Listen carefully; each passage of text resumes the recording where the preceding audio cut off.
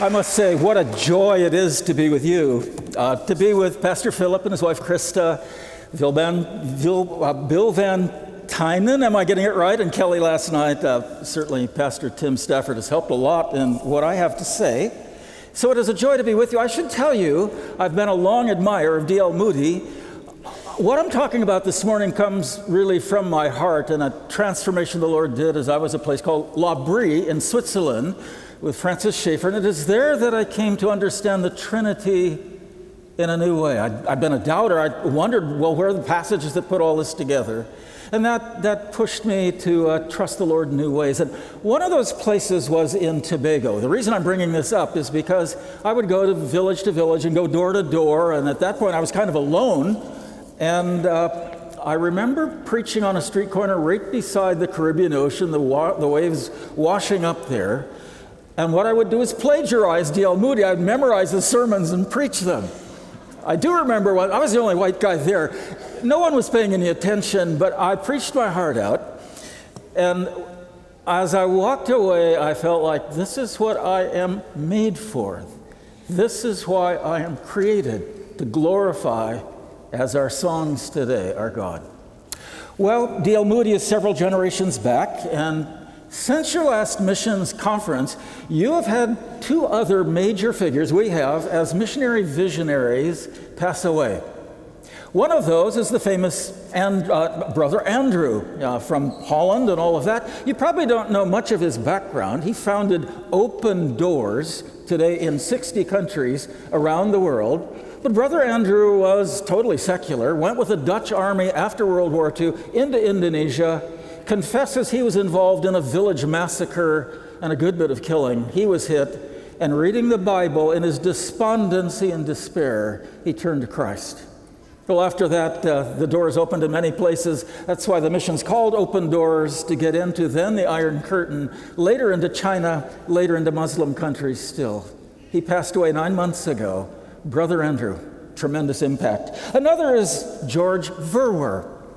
George Verwer was a renegade teenager in New Jersey. He said that somebody put him on there, a dear lady in the church, her Holy Spirit hit list. So she began to pray for young George, who went to a crusade of Jack Wurtson and Billy Graham in Madison Square Gardens, and there was transformed by trusting in Jesus Christ, our Lord. Well, he came to Moody Bible Institute after that and began taking teams out, and he and another founded a group called Operation Mobilization, OM. You've probably heard about it. I mean, they're one of the largest missions in the world today, including their many, many international representatives. The Logos, the Doulos, other major ships have been in over 150 countries and served over 50 million people in health needs and giving them the gospel and all of the rest. Well, like D.L. Moody and like Brother Andrew and like George Verwer, here we are. They've gone before us, and now we stand before our God. I want to bring to you something that stood behind their efforts to honor and serve our God and should stand behind ours as well. I want to talk about the doctrine of the Trinity, really the Trinity itself, and our purpose in life. There's a deeper call to missions that goes right into the heart of every one of us if we claim at all to be believers. Now, we want to be clear in understanding that sometimes we're not understanding this at all. It is, we sense the Spirit of God leading us to talk with a friend or to do a good work for somebody under a bridge. It could be 1,000 things. And we're trying to follow our Lord Jesus, who did say to take up your cross and follow me. And we're now in relationship with the Father. We have experienced His grace. He has blessed us, and we are His. He has regenerated us, reconciled us to Himself through Christ. And now we are adopted by the Father into His family. So in one sense, believers may not be able to articulate much about the doctrine of the Trinity, but that understanding of God stands behind everything else. That experiential reality in our life is incredibly important, as I trust nearly all of you have experienced. But as the early church understood, experience isn't enough. I mean, it's all over the New Testament, but we also need to be able to say, well, who is this God?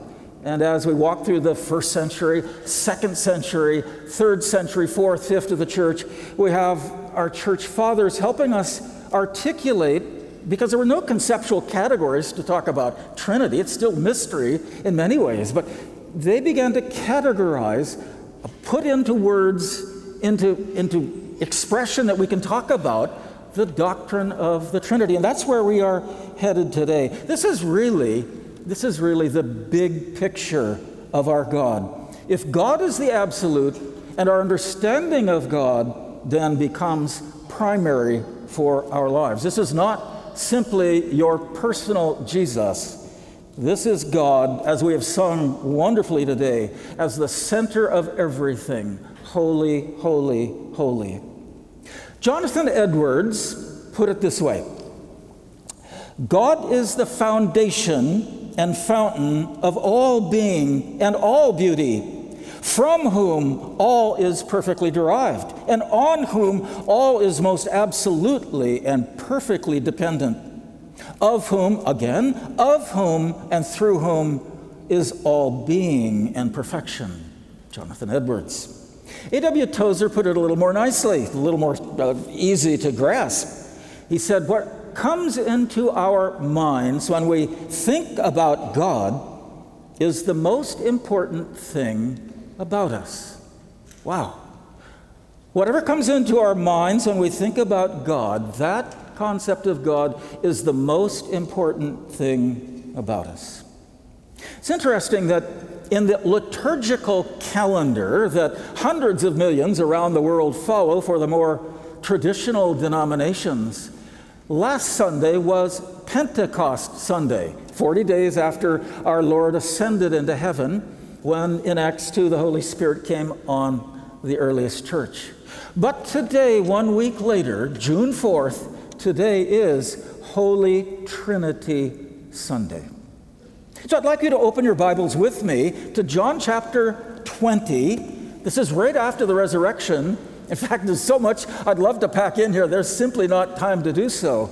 But we go a little before the cross, and we are in that upper room discourse of our Lord. Now, I want you to turn to John 20, verses 19 to 22.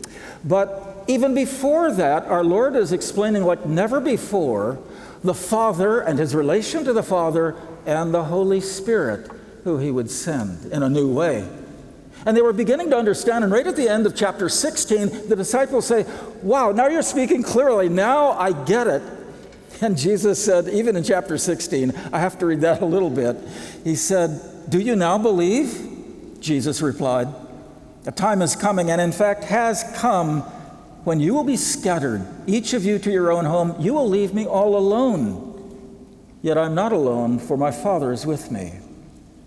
Wow, talk about a response to their saying, we believe now. And yet, hours later, they, as you know, in the garden would abandon our Lord. But listen, the very end of chapter 16 is this. I've told you these things so that in me you may have peace.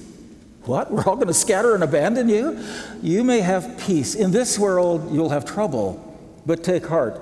I have overcome the world. And then John 17 is the famous high priestly prayer where our Lord prays for his disciples. And in fact, and this brackets the cross and the resurrection, in John 17, verse 18, as you sent me into the world, I sent them into the world.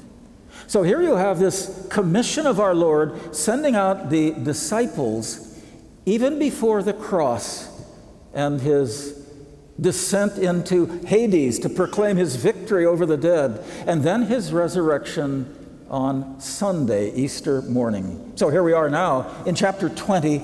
I think it should encourage you ladies that the one that John really centers on is Mary Magdalene, who is the first one who comes to the tomb and it's empty, and she's bewildered. The stone has been rolled away. Apparently the soldiers have gone. And she runs and tells the disciples. And you'll recall the story then.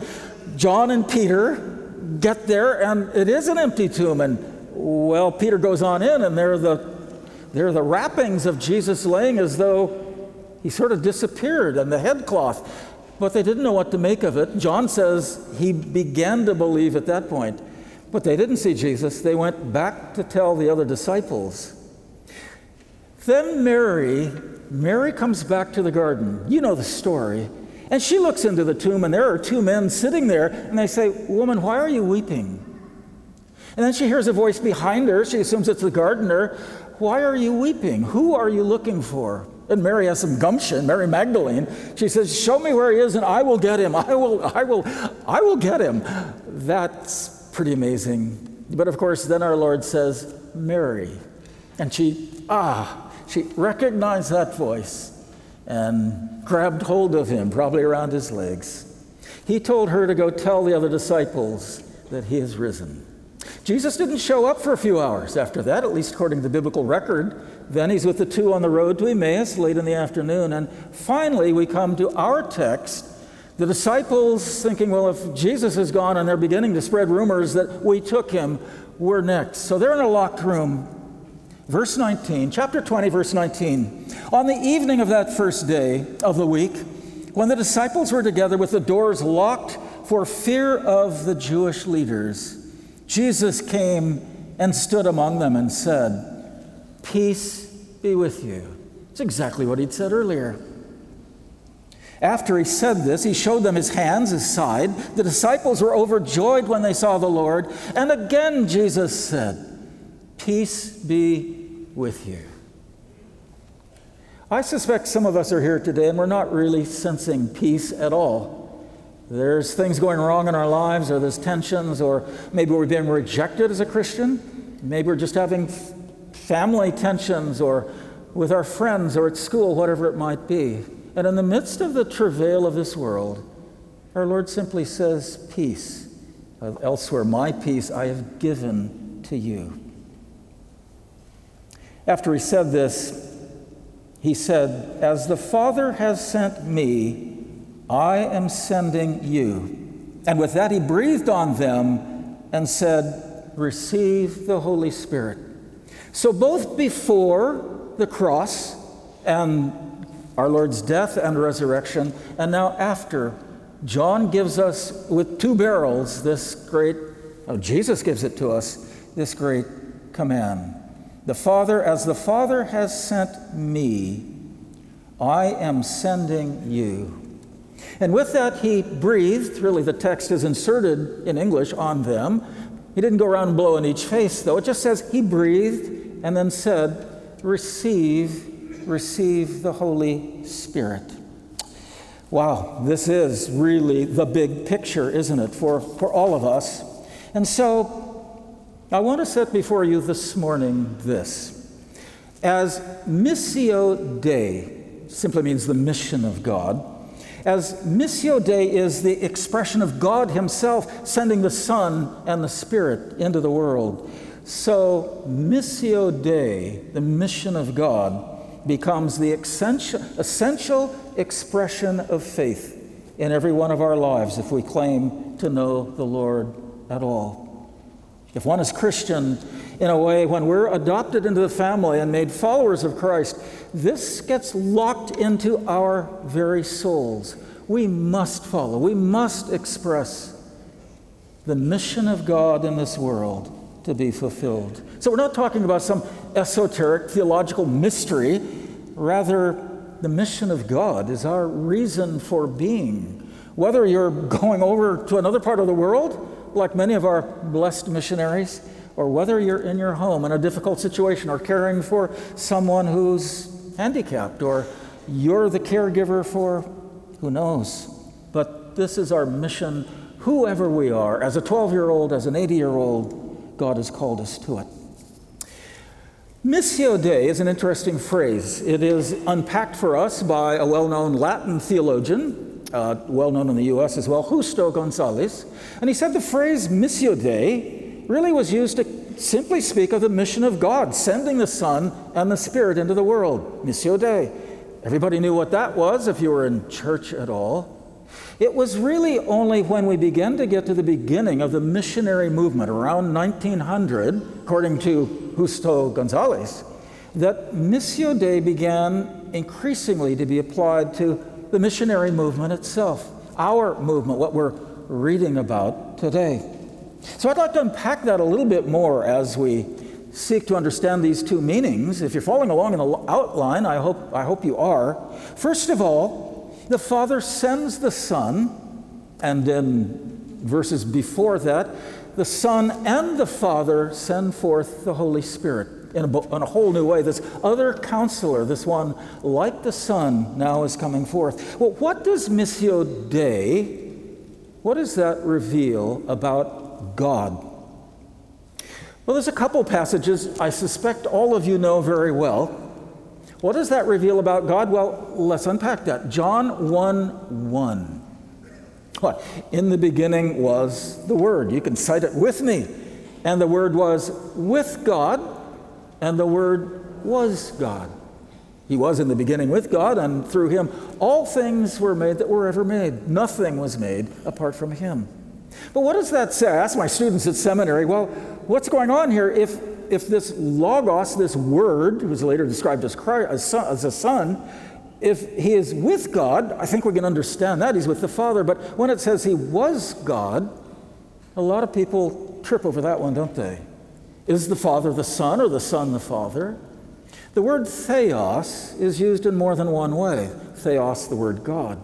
He was with God and was God, meaning all the godness of the Father is also in the Son. He is fully God, as is the Father.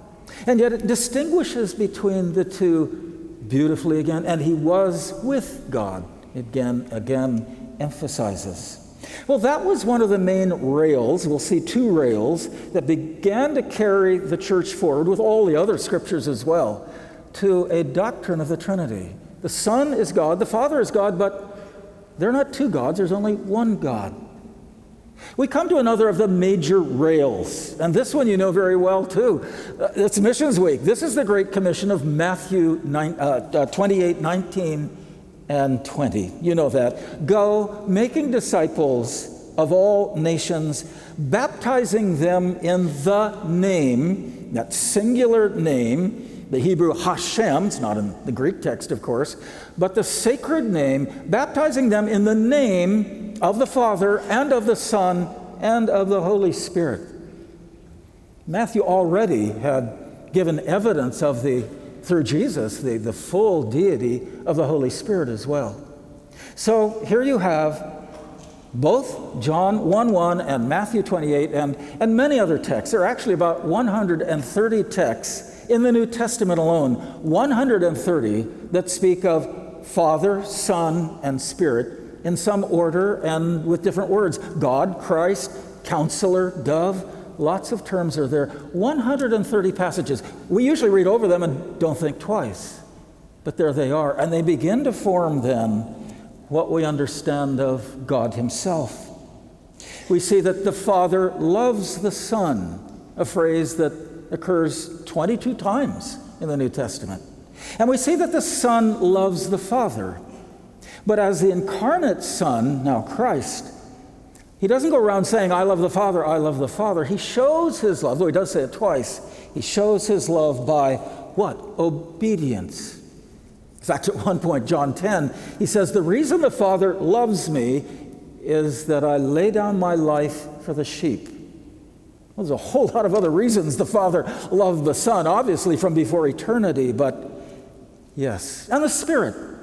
The Spirit delights in glorifying the Son and glorifying the Father. So He brings the depths of the Father, of God, to us in the inspired Scriptures and by leading us in our lives. So what we see, even here at the beginning, is that the three persons are not identical. They're not clones one of the other. They are the one God, the one essence of God, but they have distinct relations with one another. The Son begotten, as we say, the Spirit proceeding. There are many ways to talk about that. Quoting really Gerald McDermott, sort of as Jerry, my friend, is recouching Jonathan Edwards' thinking, the most beautiful pattern of all, and therefore the pattern of all consent and harmony, is God's love among the three persons. By this, Jonathan Edwards meant that each person's loving consent to the glory and will of the other two persons, and then to the Trinity's design for creation, is the center of everything.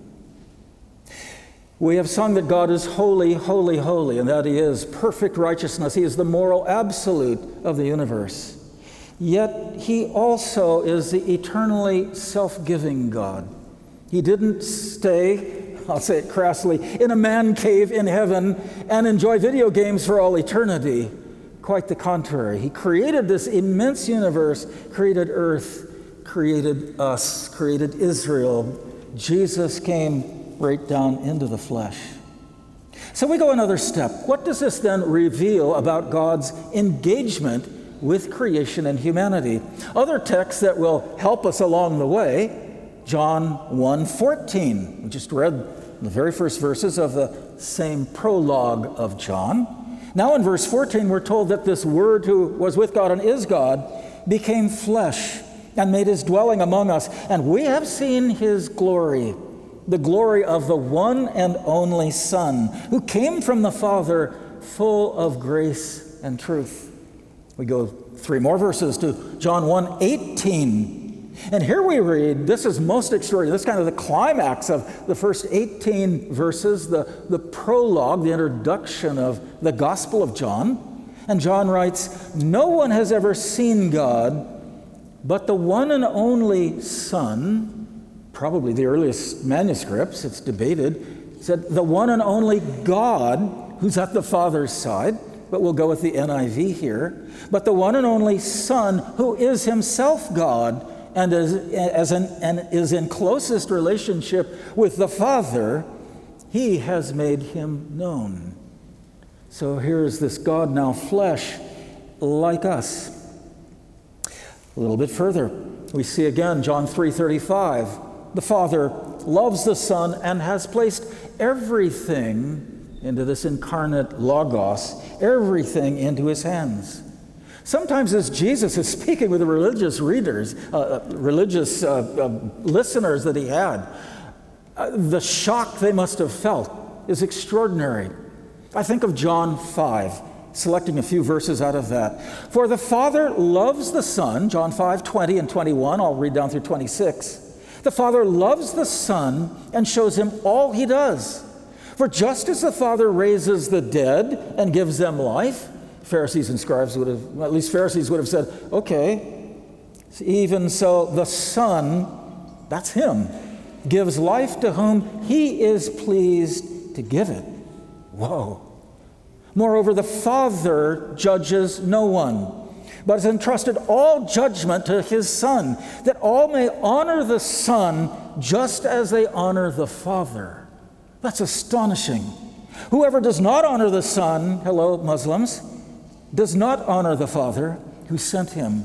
For as the Father has life in Himself, so He has granted the Son to have life in Himself." So what does Missio Dei reveal about God's relationship with creation? Well, first of all, that every member of the Godhead is involved with creation and even recreation. Spirit was there at the beginning, but given in a special way at Pentecost. Secondly, that God loves the world, even sinful humanity. That word world, cosmos, carries the implication of this dark empire that stands in some ways controlled by Satan and in rebellion against God, and yet God loves, that's His world finally. And so our lives are the evidence of His mercy, which is the third point. It is that through the cross, holy God made a way for people to be forgiven. We are cleaned. We are reconciled to this God. Again, we are adopted. So as Michael Reeves put it, along with Daniel Hams, the cross stands at the defining moment in God's relationship to all creation, the pinnacle and epitome of all He desires to show us of Himself. It is the assertion and the self-declaration, but one that's less like a political manifesto and more like a proposal of marriage. God says to his people at the cross of Jesus, "This is who I am. All that I am, I give to you, and all that I have, I share with you." We might diagram this with 3 lines. I thank my friend John Dyer at Dallas Seminary for putting this together, because what God has revealed in his creation through the Gospels, through the New Testament, through the Old Testament, takes us to something even greater. God is authentically, truly what he has revealed in the Scriptures. And yet, God is so much more than that as well. But what he has communicated in the deepest sense of his heart, who our God is as Father, Son, and Holy Spirit is glorious. So let me give you a definition of the Trinity. I think you have it before you, but some listening online might not. It is this: the one true God eternally exists as 3 persons, Father, Son, and Holy Spirit. One in nature, equal in glory, and distinct in relations. Let me unpack that a little bit more. The one true God eternally exists before time and space began. Eternally exists in 3 persons, Father, Son, and Holy Spirit. One in essence because there's one God, one nature of God, yet one in glory because they share the glory they have, and distinct in relations because each, not in a hierarchy, but in a horizontal sense, love one another and relate to one another in different ways. So again, the Spirit delights in glorifying the Son and the Father. He's not particularly interested in glory for himself. Finally, it's a shared glory, of course, but there's a perfect harmony in our God. So we might even say, well, God has one mind and one will. And yet, we also have to say, but paradoxically, I don't understand it, but God must also have 3 minds and 3 wills because they love and glorify and for all eternity, past and future, relate to one another. So, Missio Dei, the Father sends the Son, and the Son and the Father send the Spirit into the world, and that is glorious. Well, a second major part of all of this, God's mission is our mission as well. He has come, and we are now called. What is happening in the United States, and really global culture in many ways? I have a graph here that may be helpful as we look on. Changing values in America, if you can see the fine print. First of all is patriotism, and how in the last 25 years, since 1998 to now, 2023, this is Wall Street Journal and other reputable sources, patriotism has fallen from 70% to 38% in the poll taken. What about having children? There, the lower left. That was pretty popular. 59% said, yeah, that's a major value for me.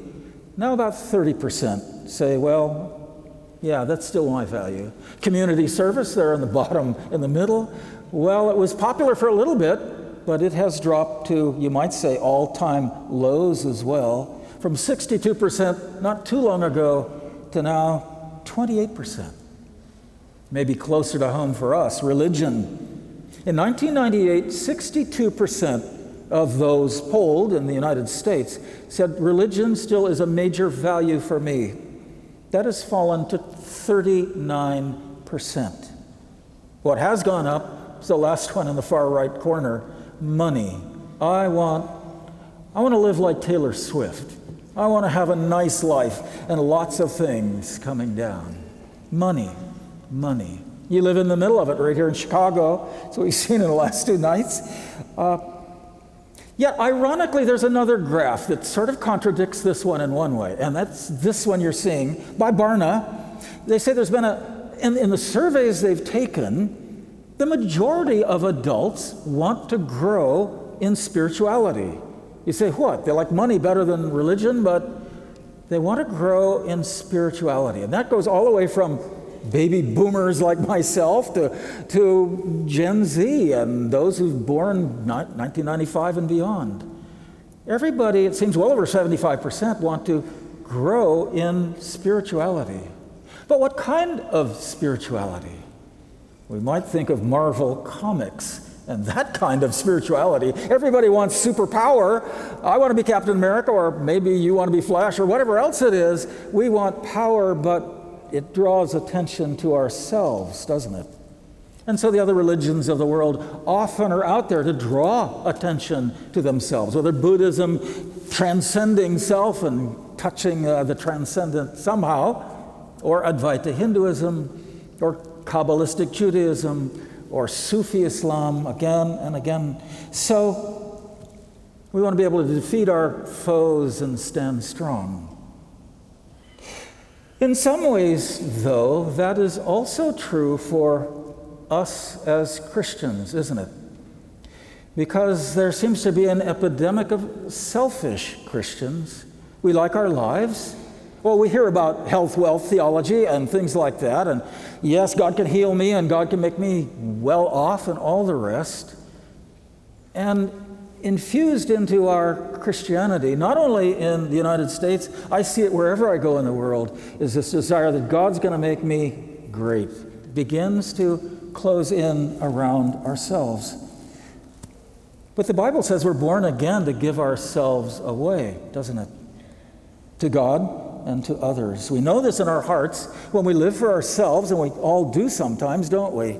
But we feel that deadness coming in. Somehow I'm not aligned where I should be with my Lord. Selfish Christians, we all struggle with that. And what about selfish churches? As I was a missionary coming back from Brazil at one point, I spoke in a large church in Washington State. And the pastor beforehand confided to me, we have a large church, we're the biggest in the whole area, but I've got second and third and fourth generation Christians just walking away. We're doing everything we know how to do. We've got seminars on how to take good care of yourself and health, and how to be wise as a single, how to make good choices if you're dating or anything else, how to have happy marriages, how to have a great sex life, how to raise your children, how to succeed in business, how to balance your budget, how to pay off your debts. He said, we've tried to do everything. We have women's groups, men's groups, youth groups, older groups. It just goes on, and yet they're walking away. Why is that? It's because we're caving Christianity in around our own well-being. And there's nothing wrong with the things we've just talked about. But God calls us beyond that. Rather than self-giving sacrifice, too often we have bred self-centered Christians. And so how is understanding Trinity central to our own personhood, central to the life of the church? Our mission as believers is grounded in God's own mission. He comes to us in incarnation and in the outpouring of the Spirit. When we do Christian care, when we give of ourselves to others, we are continuing God's Missio Dei, God's mission into the world, as rather than selfish, selfless believers, we begin to move ahead. Several scriptures that strike home here. John 12, 25 and 26. Anyone who loves their life will lose it. You know these texts. Anyone who hates their life in this world will keep it for eternal life. Whoever serves me must follow me. And Jesus says, that's the one the Father will honor. And so we think of that diagram, again, of those three lines. What Jesus is and what he's led us to, and as we follow him, we're brought up into the life-giving fellowship of the Father and the Son and the Holy Spirit. One writer put it this way: evangelism is something intrinsic to the identity of the church, not an optional extra, but something part and parcel of its very being. The church exists by mission as a fire exists by burning. Where there is no mission, there is no church. Without self-giving to our Lord, we die within. But with self-giving, we imitate our Savior. So all of this brings us to a final point. The Missio Dei is deeply personal. It is an invitation to every one of us. And I need not elaborate this. We might ask, well, I think I'm understanding what you're saying, but where do I begin? How do I get started in this? Who do I go to? And that's between you and the Lord. It may be a roommate. It may be somebody next door. It could be a colleague at work or at school. Who knows? God will show you and say, I want you, yeah, it might be embarrassing, but I want you to help. I want you to reach out. I want you to build a bridge or even share the gospel. And we're called to do that. And when we do, we're filled up with God's life, even when sometimes they're rejecting us. We might ask also, well, are you sending me beyond my Jerusalem and my Judea to another part of the world? That's the missions challenge you'll be hearing all this week. The only place I know in Scripture where we are told to be imitators of God, although be holy as God is holy, but is found in Ephesians chapter 5, verses 1 and 2. These are extraordinary words, and I'm reading out of the ESV. Therefore, Paul's commanding the Ephesians, be imitators of God as beloved children. What? How do I do that? And walk in love as Christ loved us and gave himself up for us, a fragrant offering and sacrifice to God. So we think of those three lines again. And as our Lord has come down and revealed who he is, so as we listen and follow, we are raised up. In the end, understanding who God is, here's really the big picture. Understanding who God is will define why you and I exist and who we are as persons created in God's image and how we may be most fulfilled individually and in relationship to others, especially to our Creator. And so, Brother Andrew went before us. George Verwer went before us. How can we follow? As the Father has sent me, so send I you. Let's pray together. Father, thank you. We say hallelujah. We sang hallelujah for your great redemption to us. And you simply say, follow my Son, listen to the Spirit, and I will give you life. And so, in this week, and in this hour, and in this moment, Lord, take what we are, take our hearts, take our wills. Lord, we want to give them to you. Show me how to be more Christ-like in this day and in this week and in my life. We pray it in Jesus' name.